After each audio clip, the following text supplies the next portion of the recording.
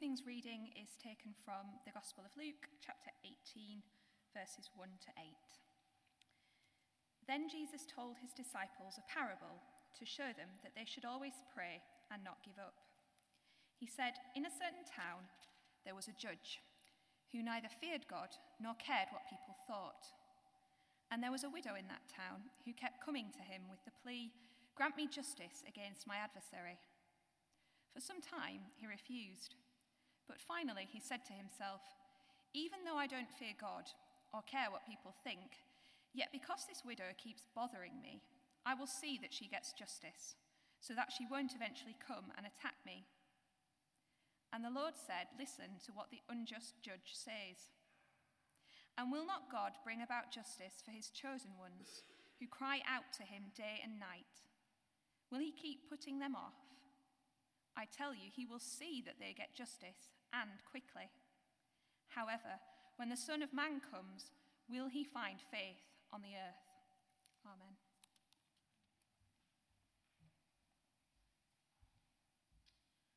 Thank you, Elizabeth. Look, while I'm fiddling around up here trying to get my papers in order, why don't you turn to the person next to you and tell them one of two things. An amazing recent answer to prayer, or the second thing you can tell them is something that you are desperately praying for. Quick, go, you've got 30 seconds.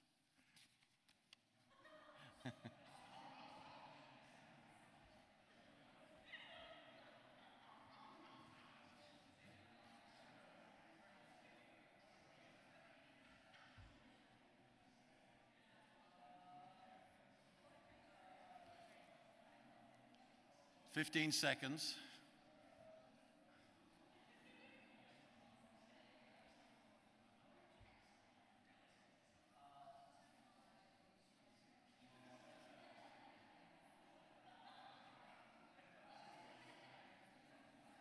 Okay, I think I'm going to have to stop you there, wherever you're at. I hope that was encouraging in some way, and if not, well, listen up, okay? So, prayer. Oh, by the way, I'm Mark. I'm part of the team here, sorry about that. I always need to adjust the height of this lectern up a bit. So yeah, I'm one of the team here, and tonight's topic is prayer, if you hadn't noticed that. How is it going for you? Are you a mighty warrior in prayer, receiving daily answers to prayer? Or are you struggling, frankly, and perhaps just seeing many unanswered prayers? Well, if you're struggling, then actually you're in very good company, because in a recent Ellis research survey in the US, I might add, the survey found that just 16% of clergymen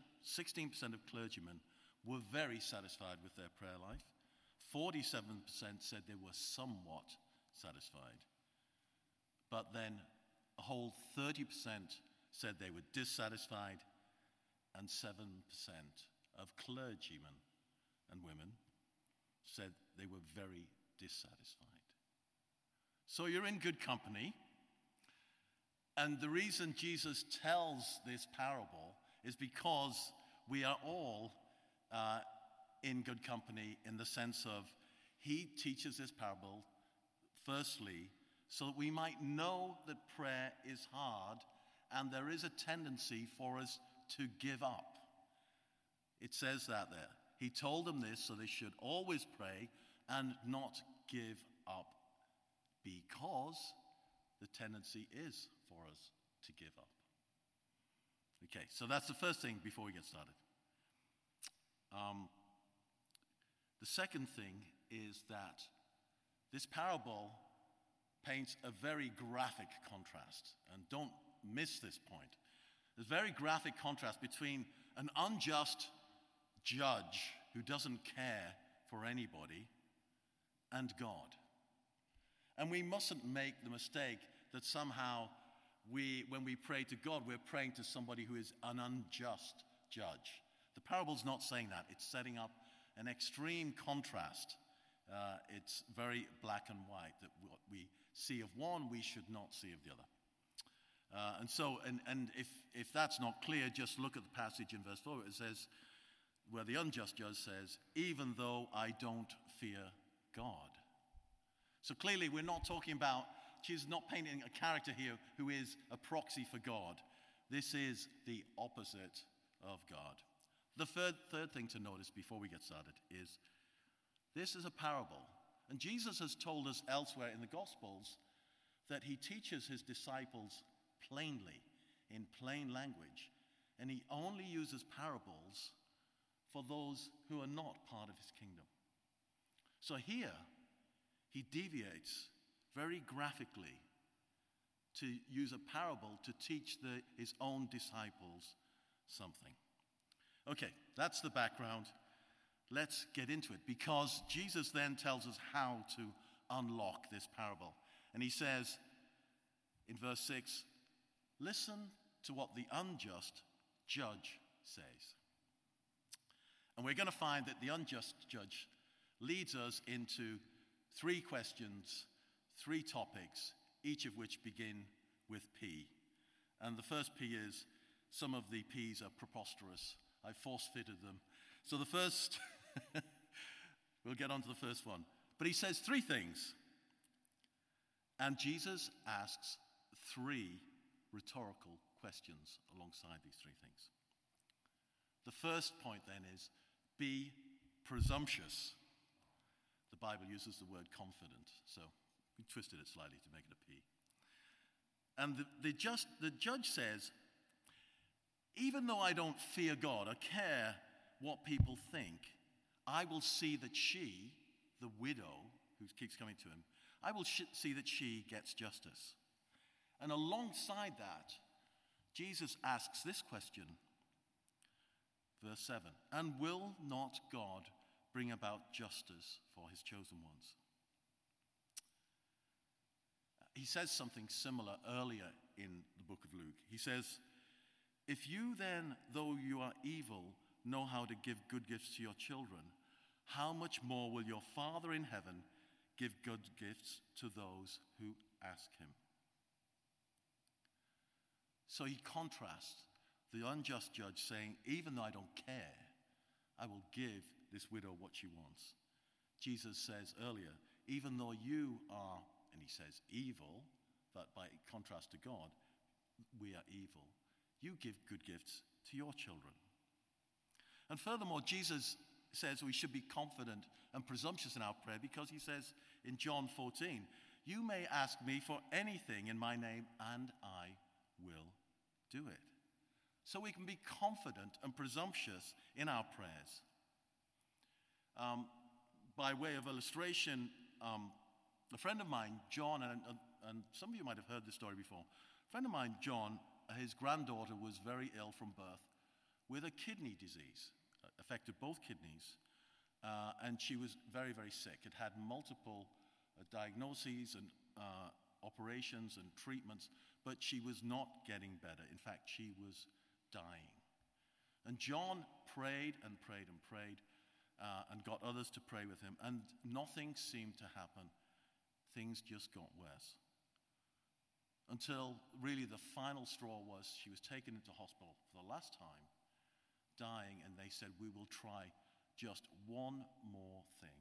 Having had multiple scans and multiple operations, we'll try one more thing. And John was praying earnestly at this point, praying for a miracle. And they went in and did some surgery to close up something, I'm not entirely sure. You'll have to read, there are plenty of news articles around about this story. They did one final operation. When they went in there to do that final operation, they discovered, sitting alongside her failing kidneys, 2 brand new kidneys that had taken over the function of cleaning up her blood. An absolute miracle. And if you want to look it up, her name is Angel, and it appeared in all the national newspapers about 12 years ago. You may ask me for anything in my name, and and I will do it. So be presumptuous. Be persistent. The unjust judge again.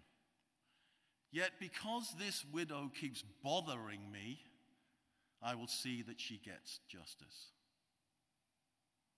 Jesus, alongside this says, and those chosen ones who cry out to him day and night. Second rhetorical question, will he keep putting them off?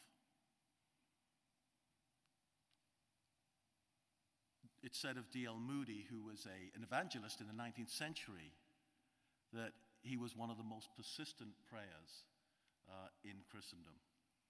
It's said of him that he had a list of 100 people during his lifetime who he wanted to believe would come to faith.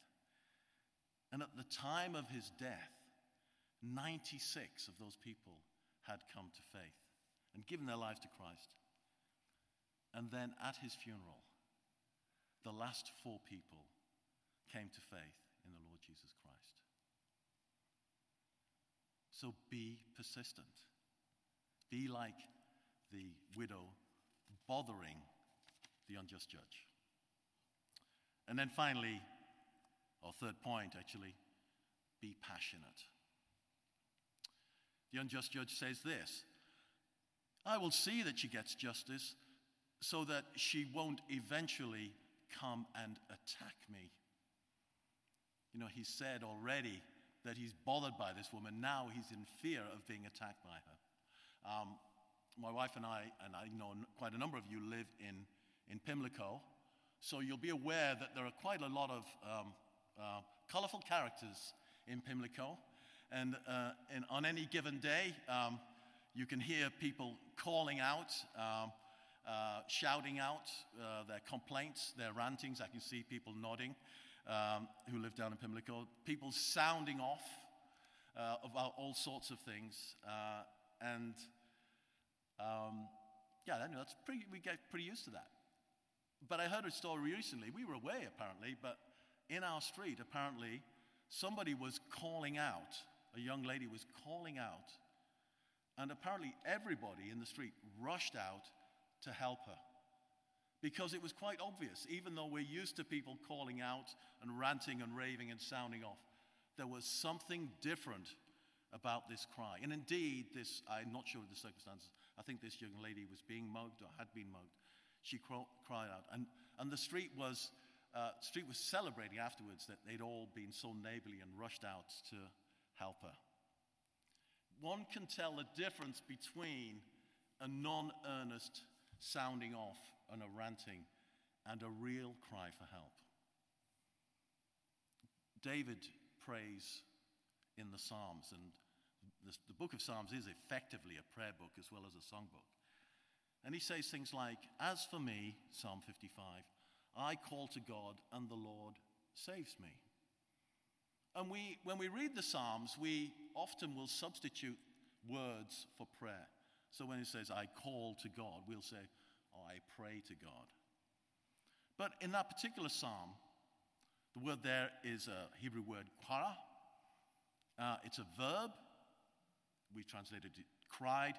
But the idea of that verb is to be accosting a person. You see where I'm going with this? Because this widow keeps bothering me, I will see that she gets justice, so that she won't eventually come and attack me. The word is often translated prayer. The word is actually qara, cried, called, and the idea is accosting a person. Quite a number of other words in the Psalms are translated prayer or call, and I'll just run through a few of them. Evening, morning, and noon I cry out in distress. Sirah means to complain. Hama means a loud murmuring, growling, and roaring. Psalm 18, I call to the Lord. Shava, a high-pitched scream call for help. Psalm 145, the Lord is near to all who call on him. Boa, of help or tumultuous or cry in a tumultuous way, used in the story of Cain and Abel when it says, the blood cried out from the ground. Psalm 134, cry out. Tzazak, sorry for the pronunciation, means shriek. Psalm 61, hear my cry, O God. Rinna, a ringing or a shrill sound. And finally, listen to my prayer, Tepillah, which is translated prayer. So, of all of those words that we often think mean prayer, they actually are hugely passionate cries for help, like that young lady in our street. There is no mistaking the difference between a murmuring and a complaint and a cry for help. Charles Spurgeon said this, he who prays without fervency does not pray at all. We cannot commune with God, who is a consuming fire, if there is no fire in our prayers. Gentle Jesus, meek and mild, look upon this little child. As I lay me down to sleep, I pray thee, Lord, my soul to keep. Now, we don't despise those quiet prayers, but sometimes I believe that we need to cry out to God. Sometimes I believe God puts us off for a time until in our desperation we cry out to him. Listen to Spurgeon again. He says, God-fearing men and women desire supplies for their needs, help under the burdens, guidance in perplexity, deliverance in distress. And sometimes this desire is so strong that their case so pressing, they cry out in agony like little children in pain. And then the Lord works most comprehensively and does all that is needful according to this word, I will hear their cry and I will save them. Please don't judge me when I give you this example, a fairly light-hearted story. But some years ago, my wife and I bought a puppy. Many of you will know our dog, Frank. He was a puppy. And we bought the puppy to give to my mother-in-law. And, she had just recently lost her husband, and she'd also lost her little dog as well. And we just wanted to give her a dog. But she's aged, and she didn't feel like she could have a puppy herself and house train it and do all those things. So we decided we would buy a puppy, and we would house train it, and then pass it on to my mother-in-law. Well, Mary Lois is here, so she will attest to this. The first week we got the puppy, which wasn't house trained, she cried and cried and cried. My wife had not really grown up with dogs, and it was a difficulty for her to see the house in such disarray and a mess. But over the weeks, we house trained him and did a little bit of training with him. He wasn't fully trained, but, we began to get attached to him, and I thought, we're going to have to pass him on at some point, even though he's not fully trained. We've got to pass him on, otherwise he's going to get attached to us, and we're going to get attached to him. So I said to Mary Lois, okay, it's time we passed him on to mother-in-law. And so Mary Lois started crying again for another week, this time because she didn't want to give up the dog.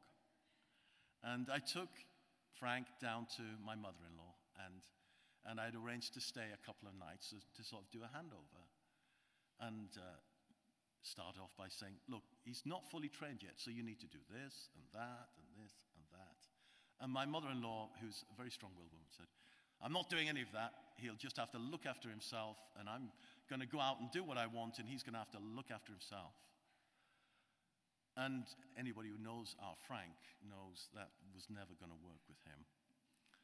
And so I was absolutely stuck and shocked, and I didn't know what to do. On the one hand, I'm caught between a rock and a hard place. I can't take the dog home anymore. He's going to get even more attached. And here's my mother-in-law won't train him and look after him. I didn't know what to do. I went to bed that night absolutely perplexed. Couldn't figure it out. So much so that I fell asleep for a few hours. But in the middle of the night, I woke up again in a dead sweat. And I just didn't know what to do. And in that moment, and you know how things are in the middle of the night when everything just seems bigger than it should be, I just cried out to God. I said, God, I don't know what to do. What can I do? And I really cried out, like that young lady in our street. It was earnest. It was heartfelt.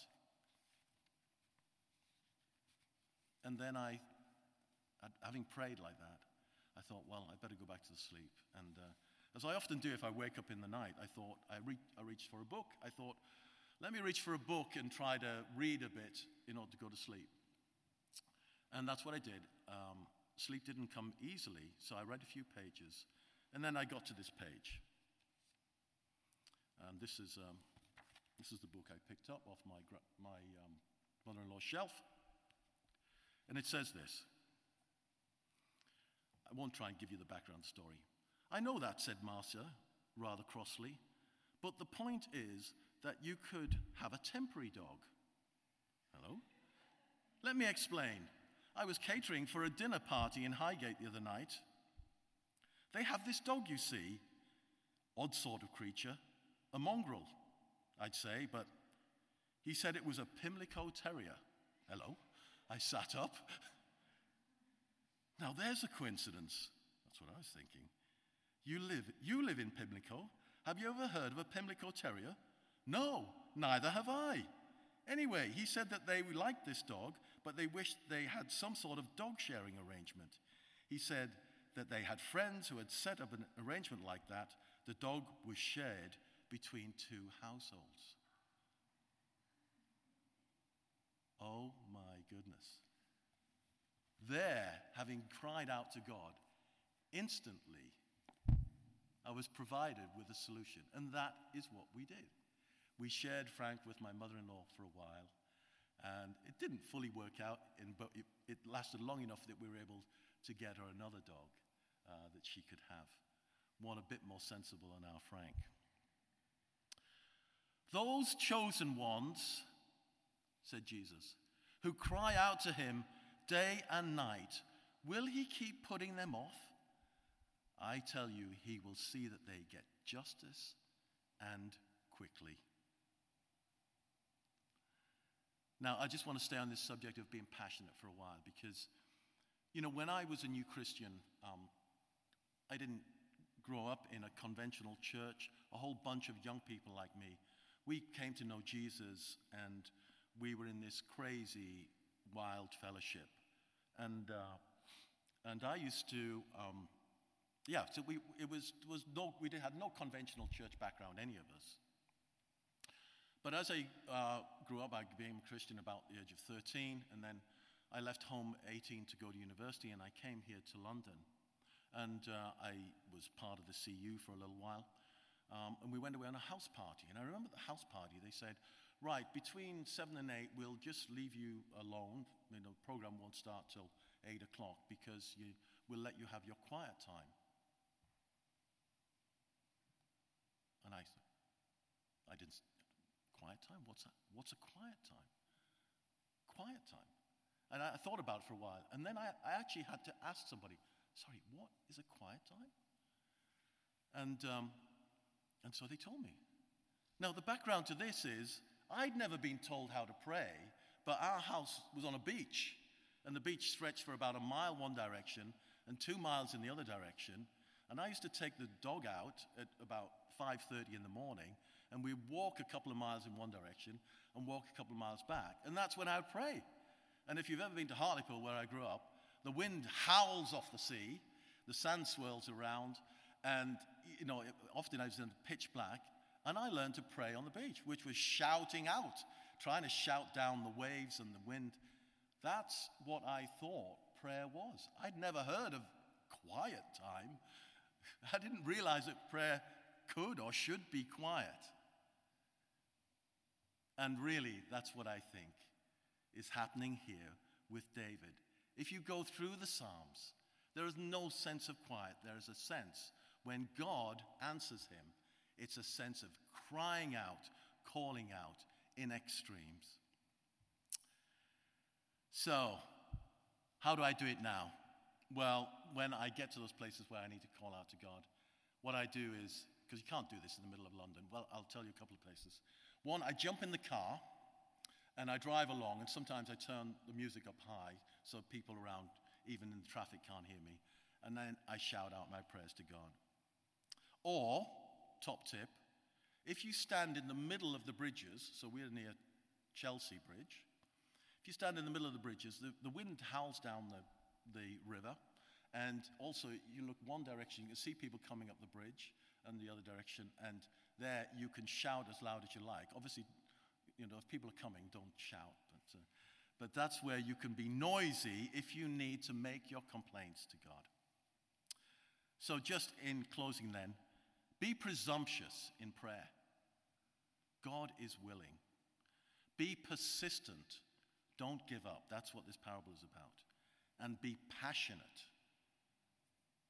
Finally, Jesus' third rhetorical question was, however, when the Son of Man comes, will he find faith on the earth? This seems to be out of context, but actually, if we just go before this parable, he has been talking about the return of himself to the earth, the return of the judge. And of course, he will come not as an unrighteous judge, but as the righteous judge. Will he come? When he comes, will he find faith on the earth? And just as the answer to every other rhetorical question has been yes, we pray that the answer to this is yes as well. And especially if we are presumptuous, persistent, and passionate in our prayer, we will see the kingdom come. Amen.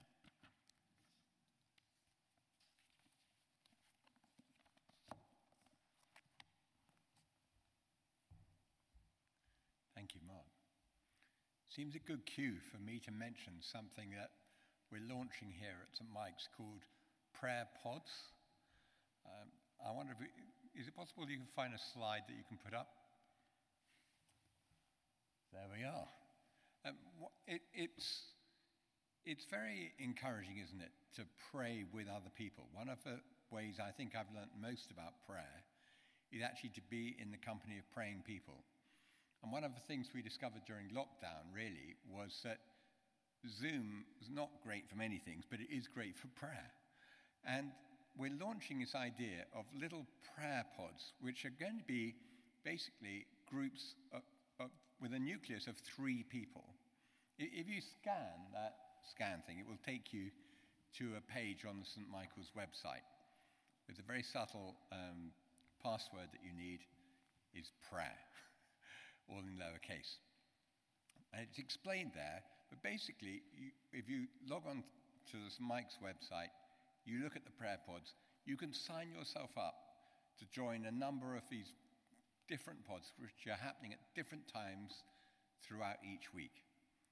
And you can rather spontaneously just go on and see, oh yes, that's a time when I would like to join others in prayer. And I just commend that to you so that you too can be part of what's going on. We're going to spend some time in worship now, but one of the things that's really important is that we don't just hear a message and disappear. We actually turn it into some kind of action. And I think it'd just be worth us just waiting on the Lord, just quietly, to ask ourselves about how we're going to turn that message into action in our own lives. And if there was one thing I would stress, it's the very first thing that Jesus said before telling this parable. He told this parable to the disciples so they should always pray and never give up, or always pray and never lose heart. So the question is, when are we going to pray this week? I wouldn't be surprised if many of us just need encouragement to get back to praying in earnest. So I'm just going to spend a moment of quiet, just waiting on the Lord, where each of us can think about the week that's coming up, and things that we could pray about and times that we could pray. Let's just reflect on that in God's company.